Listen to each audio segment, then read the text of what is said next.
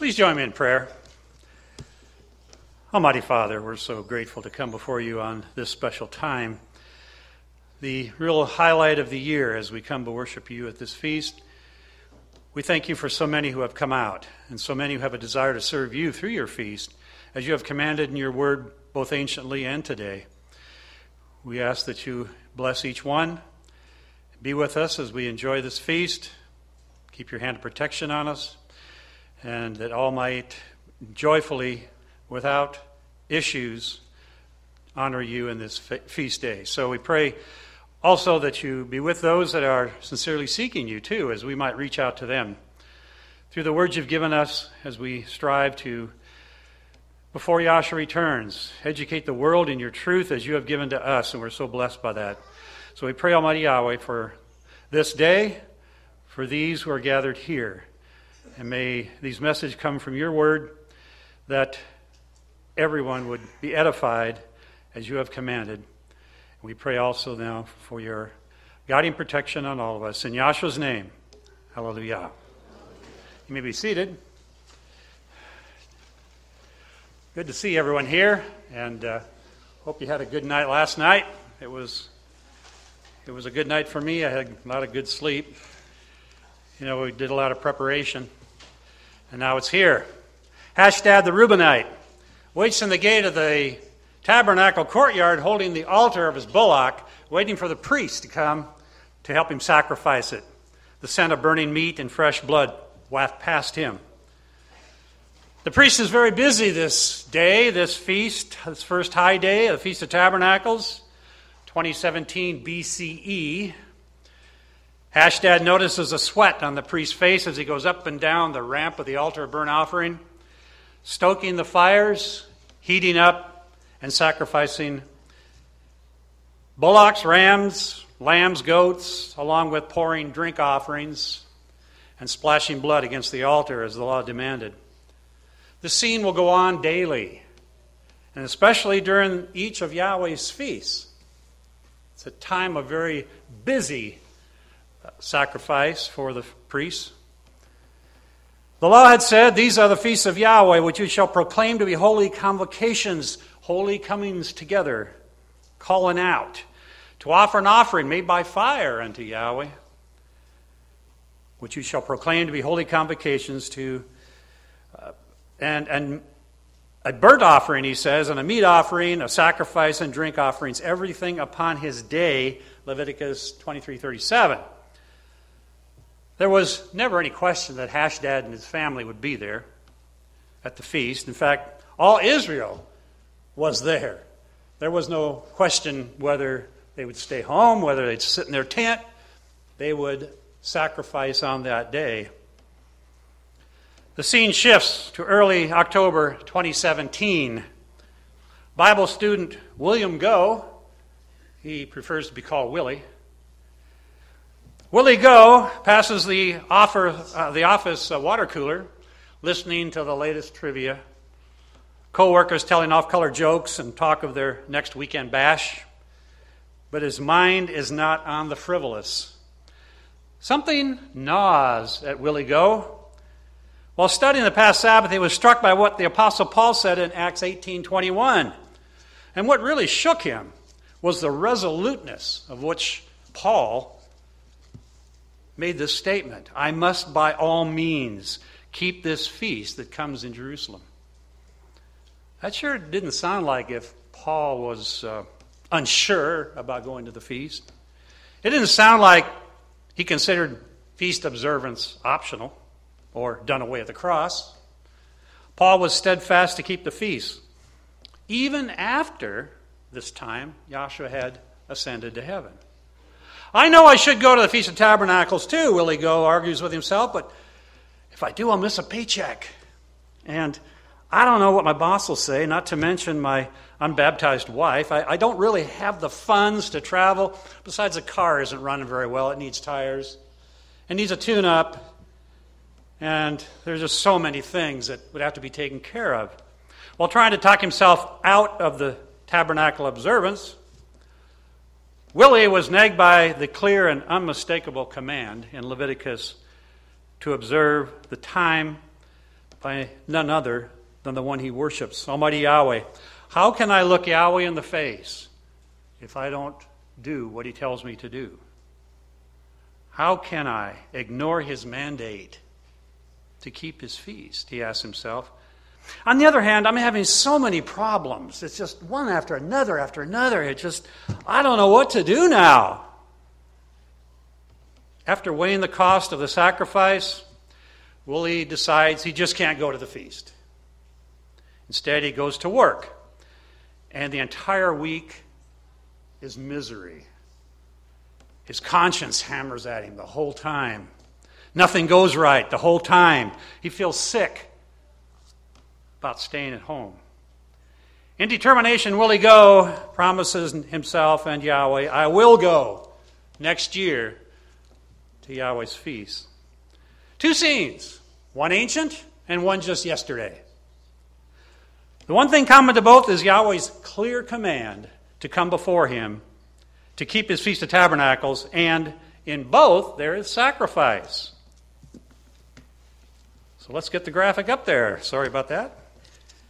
Sacrifice. Sacrifice? Absolutely. No, we aren't throwing animals up on an altar to burn as a sacrifice, offering to Yahweh. Since Joshua came, Yahweh doesn't want that right now. But still there is sacrifice in obeying Yahweh. Sacrifice of time. Sacrifice of finances. So other pursuits are sacrificed, like personal relationships maybe, but just not the animal kind. Samuel contrasted the concept of sacrifice by asking in 1 Samuel 15:22, has Yahweh as great delight in burnt offerings and sacrifices as in obeying the voice of Yahweh? Behold, to obey is better than sacrifice, and to hearken than the fat of rams. Sacrifice Yahweh wants is obedience, obeying him in all ways. And there are many ways we must obey him. It's not always easy, just as the sacrifice that you have had to come today. All right, so on behalf of Yahweh's Restoration Ministry, welcome you all. Glad to have you here, and I extend a warm welcome to everyone who has sacrificed to come out. We're blessed to see your dedication and are thrilled that you made Tabernacles 2017 a blessing for you and us. You may know this is our first feast here at these facilities, and it was as we hit the ground running after October of last year and started planning and moving and getting things to go, for the feast, for the year to come. It really was kind of a blessing to kind of be able to look out and say, well, how are we going to do this? How are we going to do that? Well, we can do this and that, and a lot of planning went in it.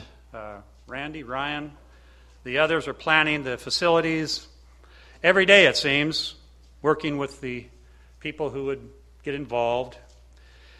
So anyway, we finally got here. We're not perfect, as you probably know. We still got some way to go on getting things the way we want them, but that's a part of sacrifice too for Yahweh, and we're glad that you're here. We have those here who have never kept a feast before. We have those here who have never kept a feast with us before. We have those who have kept many feasts before. With brethren, this happens to be my 50th. Back in 1968, my first feast, I'll never forget it. You'll never forget your first feast.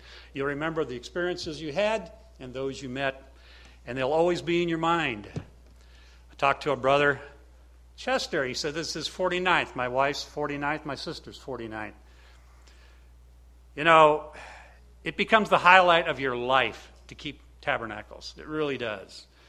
And once you get into Yahweh's way, it's something you'll always want to do. You'll always remember the joys of his days. So, after much planning and preparation, we're here to rejoice, as Yahweh commanded at the feast. We don't want to see any gloomy faces. We don't want to see any Debbie Downers. Sorry, Debbie, that's just an expression, you know. Wow. The command is in Leviticus 23:40, and you shall take you on the first day the boughs of goodly trees, branches of palm trees, and the boughs of thick trees and willows of the brook. You shall rejoice before Yahweh your Elohim 7 days. We've all come out of the world for an amazing time, to fellowship, to do so much at this feast, to interact with each other and learn things from each other. Learn the experiences others have had. Kind of build on that repertoire that you'll have in the years to come, and the things that people have said and told you and what they've been through. Do you know you can change your mood just by smiling? You actually can. Science studies have shown that your emotions react to your physical posture. Why should we be joyful? Well, for the promise of salvation, for one thing. The voice of rejoicing and salvation is in the tabernacles of the righteous. Psalm 118:15. What better reason to be glad? Think about it. We're here because of our desire one day to be in the kingdom, to serve Yahshua as a kingdom of priests. That lies at the root of everything we do every day, every thought. Hinges on that and our faith and what drives what we do here to be a servant of Yahweh, to receive that crown that James 1 and Revelation 2 talk about. And that's what Feast of Tabernacles pictures. The kingdom, the coming kingdom of Yahweh on earth. So we try to make it much as we can in our weak efforts here as human beings to be a part and like the kingdom. That itself is reason enough to be here, observing this feast with joy. And here we gather for a week with others of the same mind, have gone through the same trials, have the same faith. You're not going to find that out in the world very, very much, and have their hearts focused on Yahweh. We come out in a physical sense because the Tabernacles is a pilgrim feast where you go and observe the observance. Israel couldn't keep a feast in Egypt, a sinful place. They had to go to the wilderness to tabernacle. Yahweh did not have in mind a resort or a hotel or something in the middle of a metropolis somewhere. When he said, come out, keep my feast in the wilderness, that's what he meant. So it just happens that we're in a wilderness setting here at the home office, so it's working out pretty well, and we're glad for it. And that is why we seek Yahweh as we come before him. You can't experience the promised land by dragging Egypt with you. Tabernacle, the word is mishkan in the Hebrew, meaning a residence, a dwelling place. We're here at the Feast of Dwelling Places. Another Hebrew word for tabernacle is ohel, meaning a tent, a dwelling, a habitation. So we come out here to live. I remember my wife was reminding me of our first several feasts, and she said, I just couldn't understand. Our family couldn't get it. Why don't you just stay in your house? Why do you get in a tent? You know, it's not always very warm in October. It happened to be here, but it's going to cool off, they say. But anyway, why do you do that? Go to a tent. Because we're keeping the feast of dwellings, special dwellings. Another, the Scripture speaks of the Feast of Tabernacles. It's the word sukkah, which is synonymous with mishkan and ohel. And it means a booth, a cottage, a hut of entwined boughs. So it's a special dwelling place. It's not your normal place of dwelling. The implicit meaning in all of these terms is temporary living place. We live here temporarily.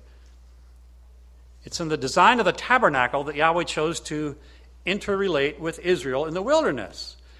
It tells us that we're just temporary here on earth. We're looking for something greater, a kingdom that will one day make this look like nothing when we get to that kingdom. We'll talk about kingdom at the end of the feast. We've got a message prepared for that. But, when you look into the Scriptures in Revelation, find out just how magnificent that kingdom is going to be. It just blows your mind. We'll look back on this and say, man, a little bit of sacrifice I did for this? Unbelievable. The only way you can know Yahweh correctly is to practice the one and only way of worship that he commands. That's the only way. There's only one way. One faith, one hope, one baptism, Ephesians tells us. Only one way, not through different religions, all roads lead to the kingdom. Not true. There's only one way, and he says that over and over and over. Israel had to learn one way, and if you wanted to be in that way, you had to become a part of Israel, because that's where the covenant was, with Israel. Clearly in his instruction manual, it's unmistakable that Yahweh expects total fidelity and devotion to him. We may sometimes fall short, but this is what he expects. So we repent, we apologize, and we go on in that way. This is what he wants of his true worshipers. We learn of Yahweh through the teaching and observing of his feast days. Turn to Ezekiel chapter 20, if you have your scriptures. I don't have these on the board. But Ezekiel chapter 20, verse 10. In this chapter, Yahweh desired to be intimately personal Father. But he found instead a rebellious Israel. Wherefore I caused them to go forth out of the land of Egypt and brought them into the wilderness. Verse 11, I gave them my statutes and showed them my judgments, which if a man do, he shall live in them. It becomes a part of your life. It's part of your DNA. There's no question where, do we really have to? Oh yeah, it's part of you now. His precepts become a part of life for the believer, and there's no question that the believer will observe them as he is told in the Scriptures until his last breath. The feasts are woven into existence itself for man. Moreover, I also gave them my Sabbaths to be a sign between me and them. What is the one commandment? It is a sign. It's the Sabbath. How important is that? Remember the Sabbath to keep it holy. It's a sign between Yahweh's people and him. You don't keep the Sabbath, there's no sign between you and Yahweh. He doesn't recognize you fully. He may call you later, and that's great, but at that point, you're not in the same realm, basically. That they might know that I am Yahweh that sanctified them. The Sabbath, and that's plural, that means more than just the weekly Sabbath, includes not just once a year. There's 7 of them throughout the year. The term Sabbath is a metaphor for feasts in the Scriptures. The Moedim connotes assembling. Appointed times. I learned that word means feet. Feet that travel. It's not just something on a calendar. It's the feet that travel, to go. And if you look at Israel, and if you look at the Hebrew as opposed to the Greek, very fascinating. We're going to have a little bit of a seminar on that. Hebrew is an action, a feeling language. Greek is an analytical language. Paul's on the Areopagus, and he's walking around, and all these professors are up there, and they're talking about the latest philosophy, the latest idea, just sitting around their togas, doing nothing. And Paul goes up and he says, hey, over here, you have statues for all these different deities, but there's one that says to the unknown mighty one. We're gonna talk about that. I'm gonna tell you about him. Oh, there's something new. This guy's got something new to talk about. Not that they're going to do anything about it, but he's got something new. Let's listen to him. And so he explains Yahweh, but that's just the point. It's action faith, not talking about it. It's action, it's doing, it's coming out, as we have done now. So, he said, I gave them these precepts, and they become part of the believer's life.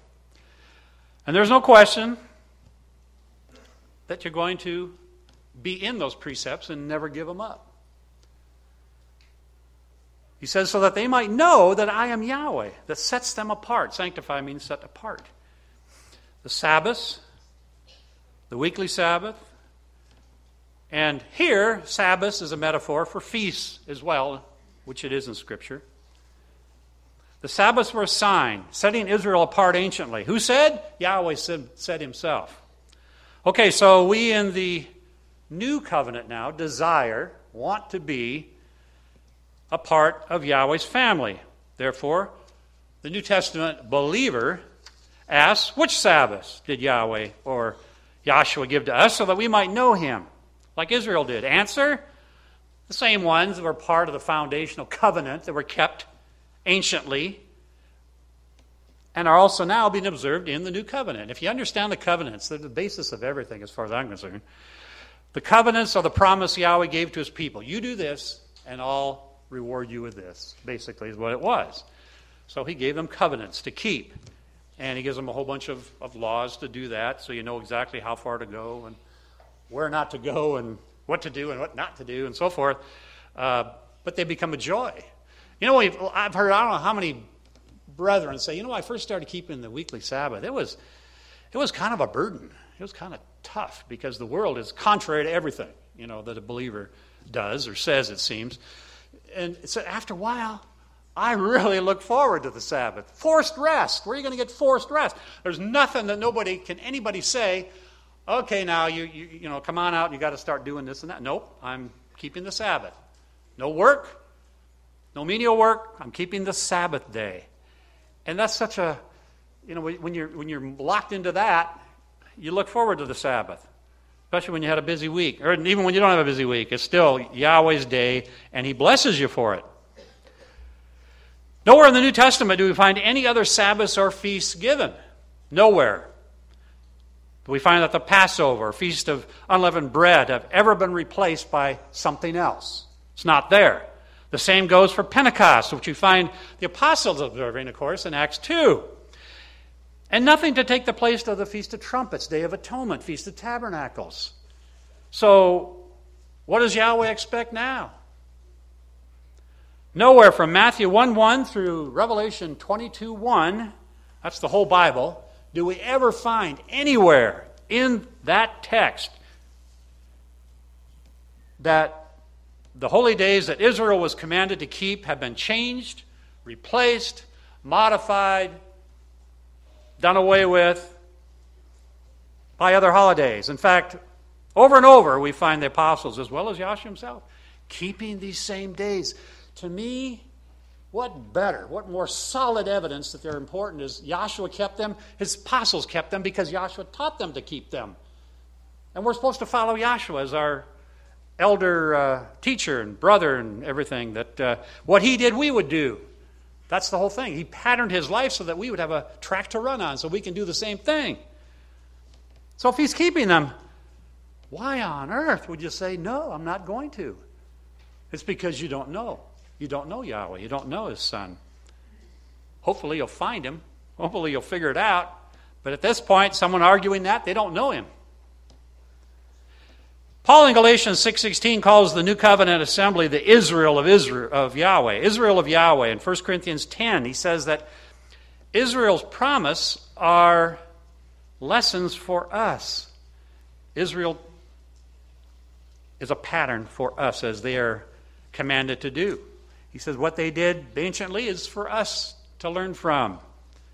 1 Corinthians 10. I want to read the first, 1 through 6. Moreover, brethren, I would not that you be ignorant how that all our fathers were under the cloud and all passed through the sea. And they were all baptized unto Moses in the cloud and in the sea, and did all eat the same spiritual meat, and did all drink the same spiritual drink. They drank of that spiritual rock that followed, and that rock, and that's capital R, was Messiah. So here we have Yahshua as the rock in the Old Testament, leading them. But with many of them, Elohim was not well pleased, for they were overthrown in the wilderness. Now these things, verse 6, were our examples. They're our examples to the intent that we should not lust after evil things and, do the things they did. So there is our example. How can we say, well, that's just Old Testament, that's just ancient Israel, and they're examples for us. That's right. That's what he said. The very one they say who has abolished and changed the whole system, the Apostle Paul said otherwise, didn't he? We're spiritual Israelites. If we're not physical, we're spiritual. We become part of Israel, not some radical new movement, that called the church, that has its own worship, developed from, 350, 360 of the Common Era. Doctrines that were developed through 20-some church councils when they hammered out what they're going to believe. Why don't they just go to the Scriptures? We have people say all the time, you know what? What you're saying, what you're teaching, I found out by myself in the Bible. The same thing, which to me is affirmation that we're teaching what Yahweh says in His Word and not making anything up. If they can find the same thing with never even knowing we existed, to me that's a real message from Yahweh. He made a covenant with Abraham with promises that his seed would cover the earth like sands of the sea. And in his parable of Luke 13, Yahshua said, there'll be weeping and gnashing of teeth. When you see Abraham, Isaac, and Jacob, interesting, what they did was acceptable because they're going to be in the kingdom. The precepts and statutes and judgments they followed are going to be acceptable, or they wouldn't be in the kingdom. And he says, when you see them in the kingdom, you yourself thrust out. Why? Because you decided, I'm going a different way. That's not for me, that's Israel. That's ancient stuff that's over and done. And you hear, it's so sad because you hear churches hammer this over and over and over and over. You get so tired of it, and it never ends. So people tell us, oh, that's just Old Testament. Yeah, it is Old Testament, and it's the basis of the faith. From there on, that's what Yahshua taught. He taught the Old Testament because he didn't have a New Testament to walk around with.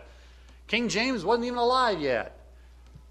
Coverdale Bible wasn't there yet. Tyndale hadn't done any translation yet. All he had was the Old Testament. He didn't have Paul. He didn't have the apostles. They hadn't written yet. Some of them weren't even around at that point. But he says that those who are of faith are blessed along with faithful Abraham, Galatians 3:9. You're blessed along with Abraham.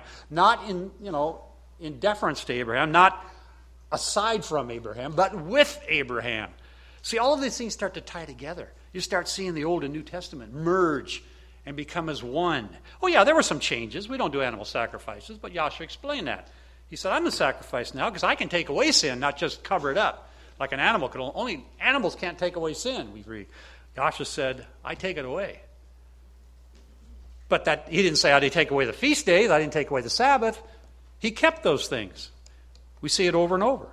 Paul goes to Macedonia, goes to some of the towns that he started his ministry, Philippi and all these others, Galatia and all of that, and Corinth up into the Greek area. What did he do? He went in on the Sabbath day. He didn't go in on Sunday. He went in on the Sabbath. He established assemblies, and then they worshiped on the Sabbath. And even the Gentiles came. They came the next week, and the next week on the Sabbath.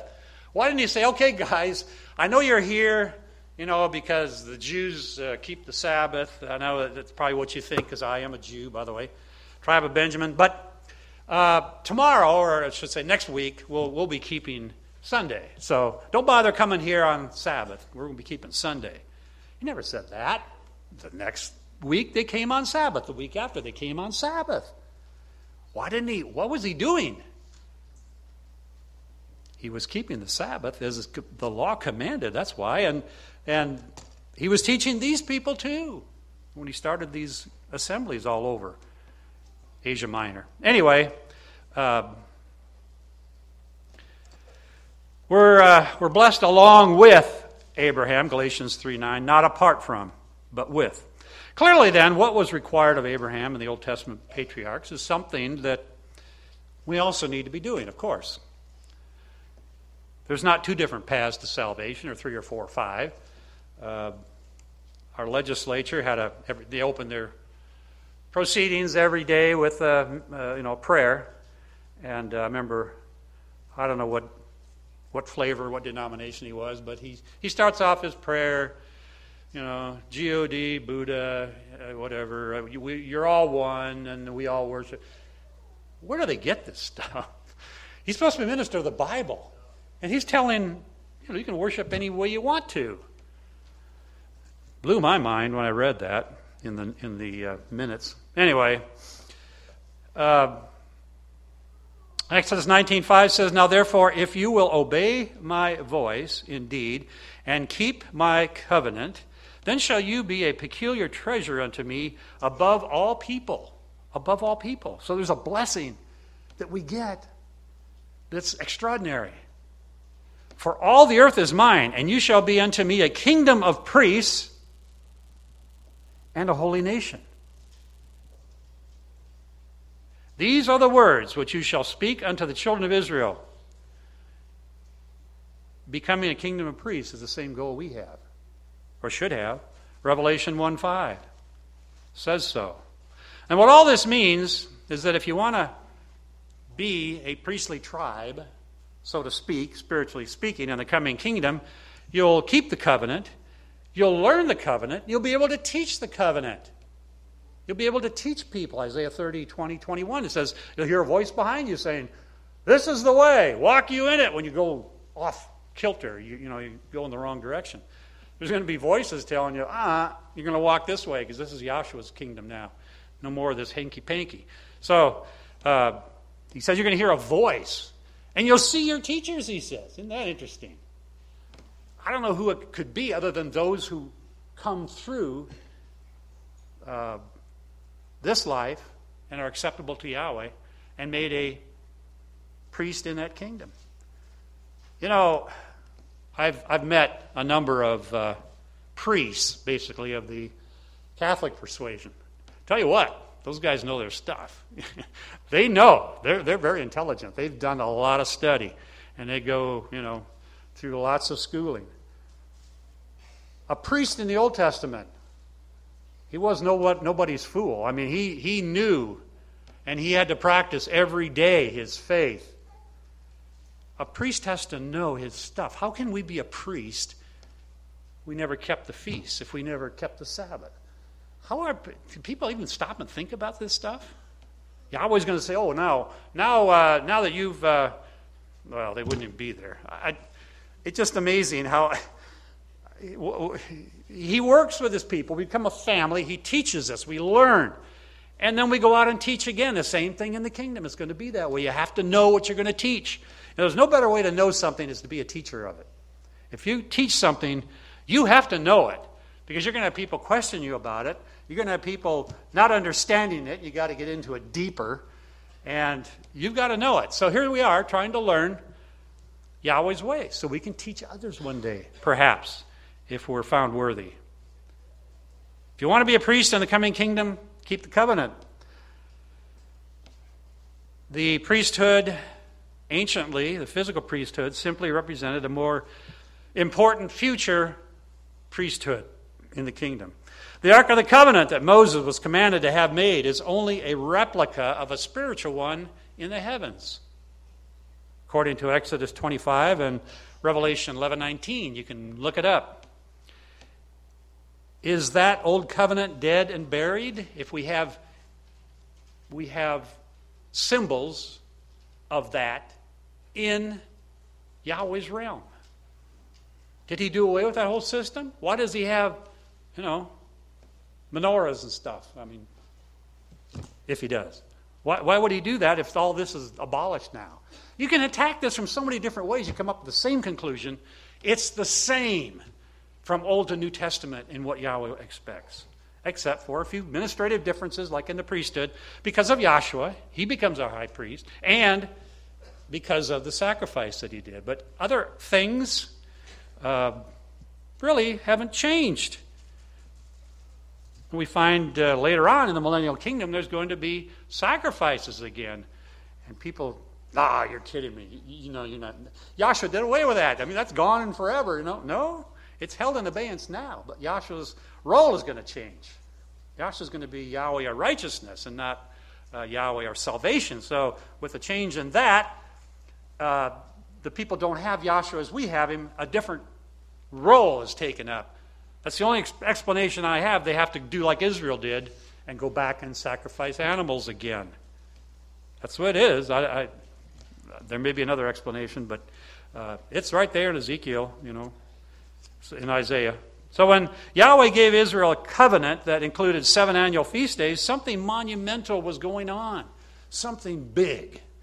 Something big. Because as we're going to see, these feasts will be a part of Yahweh's kingdom. And we as spiritual Israel will be observing them. And so will the whole earth. He told the disciples, no more now I'm going to keep the Passover with you until I keep it anew with you in the kingdom. So there's Passover. We have tabernacles talked about in the millennium. If the nation doesn't go up to keep tabernacles, guess what? They got a plague. They're not going to get any rain. If Egypt doesn't go up, they're not going to get any rain. So everybody's going to start keeping these feasts like they're supposed to in the kingdom. And if you don't have rain, you got what? You got famine. You don't have you have famine, what do you have? You got disease. One thing leads to another. It's serious stuff. They're going to be forced to do it. Why not do it now and be blessed for doing it? Be blessed. Exodus 12 is about Israel observing of the Passover and Feast of Unleavened Bread. The Passover in Egypt and the feast in the wilderness after leaving Goshen.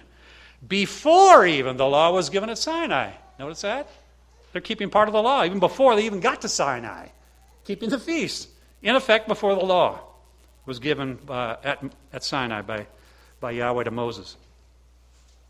Israel could not have a feast in Goshen where they were living. Yahweh specifically says to come out and keep a feast in the wilderness. Come out. That was the main reason Moses went to Pharaoh. He said, let my people go so that they may keep or hold a feast to me in the wilderness, Yahweh said. Exodus 5:1. People never finish that famous statement.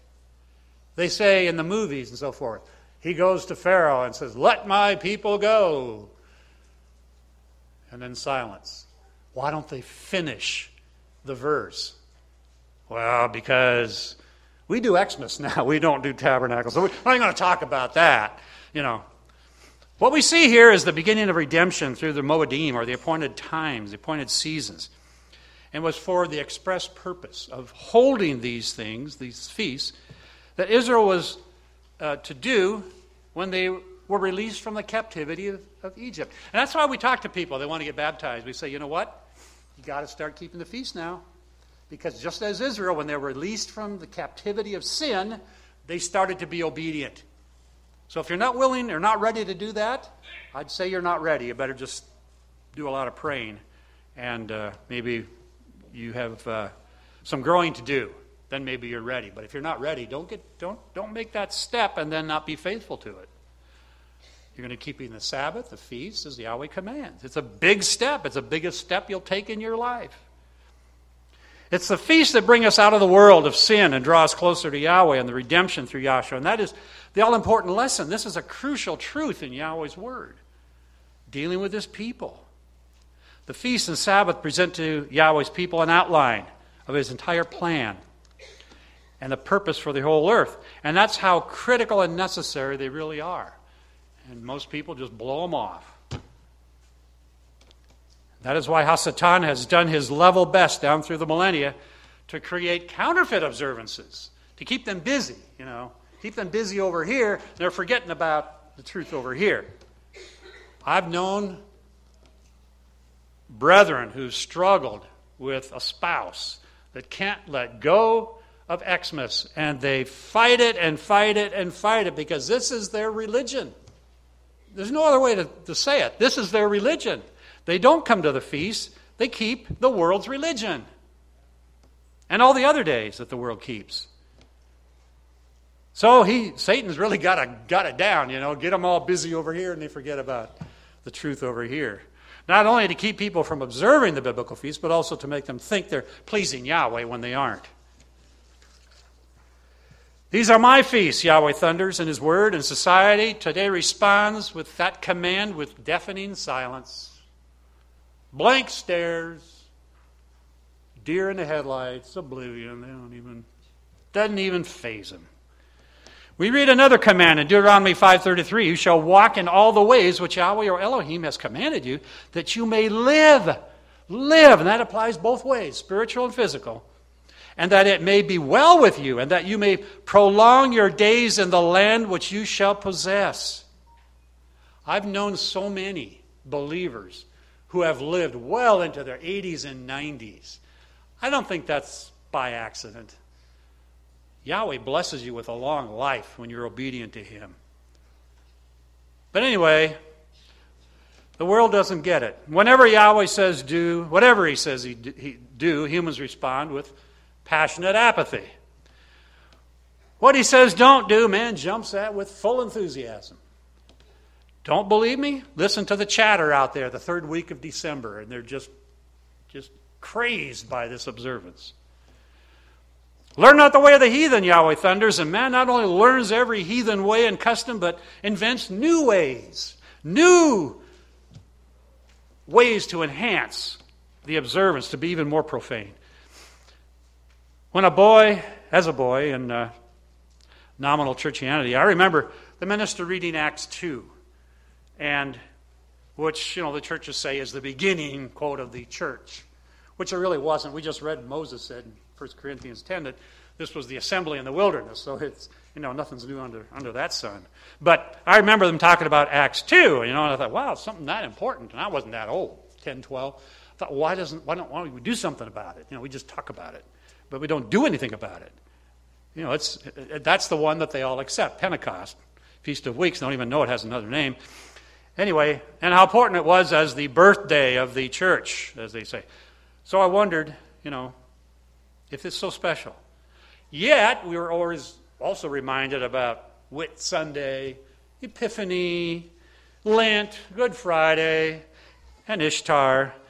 But these weren't in the Bible. That's what never made any sense to me.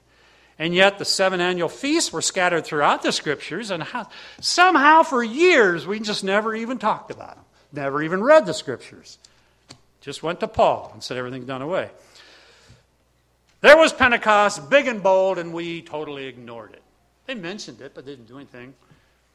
These are my feasts, Yahweh says, and we look the other way, dismissing them as just Jewish holidays. Another thing they don't get is Israel was just one of the 12 tribes. We're talking about a nation of Israel with 12 tribes, and Judah is just one of them. So all of Israel was commanded, not just the Jews. They never get that. They never will get that. So anyway, think about that next time that you hear these crazy arguments. So we let the world and the church traditions choose the holidays we kept. They basically chose our worship for us. The 7 annual Moedim are appointed times of Yahweh. They foreshadow future events. Colossians 2:16-17, Paul tells us that we should not let unconverted outsiders convince us of or judge us concerning keeping these days. Let no man therefore judge you, and it means really no outsider, in meat or in drink or in respect of a holy day or of a new moon or a Sabbath days.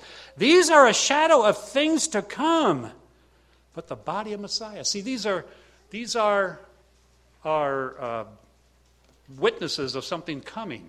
If you have a shadow, first you have a shadow, then you have the real thing. See? So Yahweh gives us a shadow, we participate in the shadow, and then we'll have the real thing. And then he'll say, wow, now it all makes sense. Now I know why I did what I did. In the early New Testament assembly, all believers observed these things, the Sabbaths and the feast days, weekly, annual.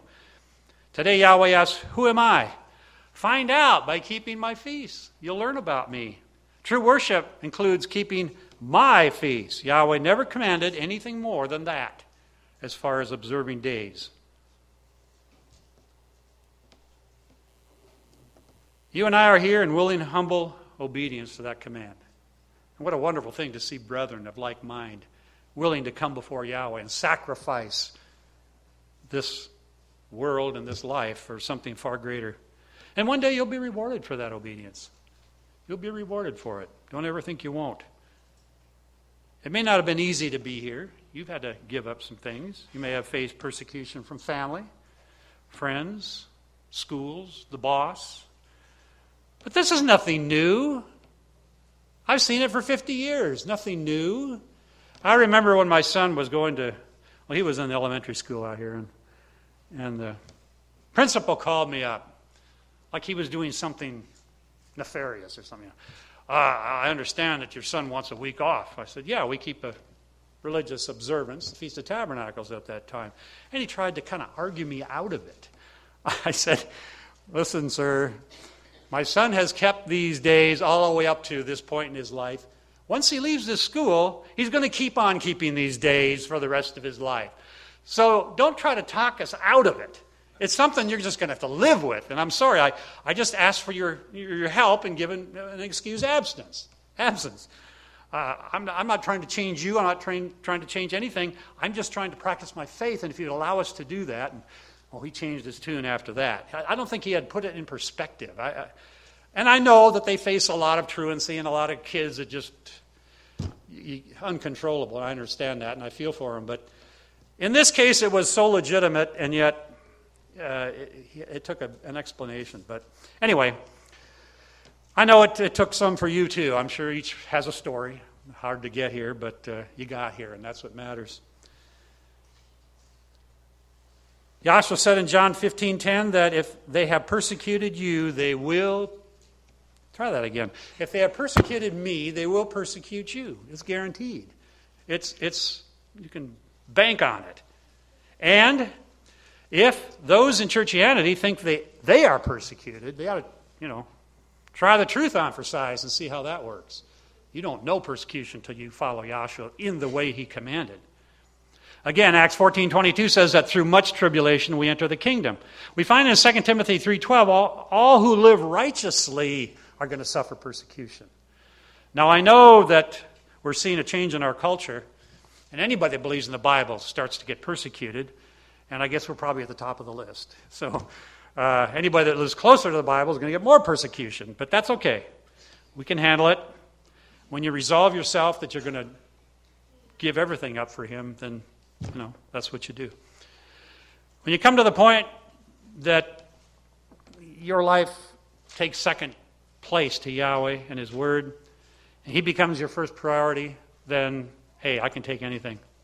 What do I fear that man can do to me? No one can take away my salvation except me.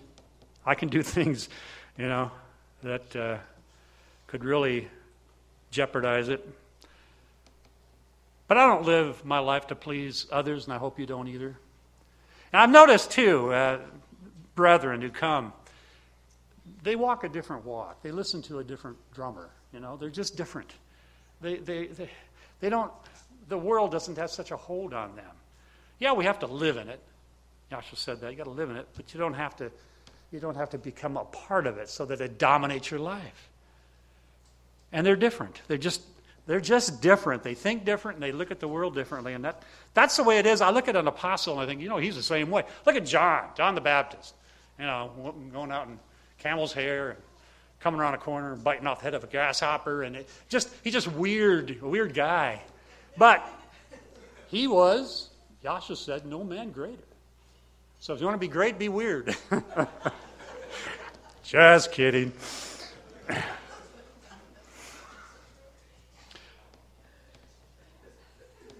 And I've had people, they've had to tell their employee, my employer is not going to dictate my faith. If I have to change jobs, I will. I will for the truth. That's more important than anything. And I've noticed that those that do well. Sometimes, usually, better than what they had before. They have to find something else to be employed by. Yahweh's not going to fail you. You think he's going to put you, as a hobo under some trestle somewhere, living out of cans and wearing old shoes and stuff. You think Yahweh's going to allow that when you follow him? It ain't going to happen. It's just not going to happen. He calls, we actively respond. Passivity isn't going to cut it. You can't just sit back in your rocking chair. Going halfway is unacceptable. He expects a total commitment, and that's what we're doing. And if this is the first time you've heard such things, then make this the first commitment that you plan to keep from here on. Total commitment to Yahweh. There are several here who came without their spouse because their love of Yahweh came first. That's very commendable. They're standing solid, and that can only be a good witness to their mates. Think about it. Your life is a preaching message to everyone you meet, and especially your mates. A wishy-washy attitude shows a wishy-washy faith. And that won't hold up to anything. At the first volley, they're going to be the first to fall. I look at the patriarchs of old, and I wonder if I'll ever rise to that level. Man, can you imagine what they did, what they went through? Can I ever match that? If the Apostle Paul would question his own worthiness, where am I in that spiritual lineup? Look at the persecution he went through. Have you ever had to be let down in a basket to avoid an army after you who would kill you? Ever been in 3 shipwrecks or whipped 5 times within the inch of your life or stoned 3 times and yet turn right around and keep on going with even more force? That's just the physical trials. And then think about all those assemblies that go haywire after he starts them. You get some guy in there preaching something else. People get all messed up, and so he's got to go back and straighten it all out. And we're reading about these. These are letters. Most of the New Testament is letters to these different assemblies. We're reading private mail here to these assemblies. Not private, because then they passed it around to all the other assemblies, a lot of these letters. But he had to keep hammering the truth and say, look, you're going the wrong direction, turn around. You can't go that way.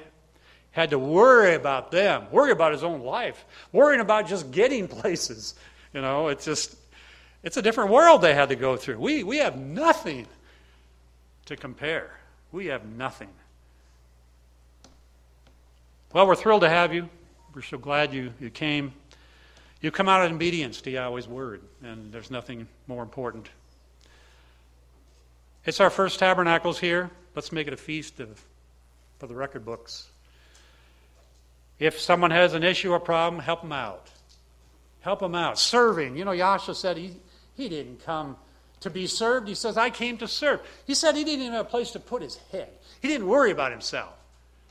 He didn't have any creature comforts at all. But yet, look at what he did. He turned the world upside down because he was focused on others.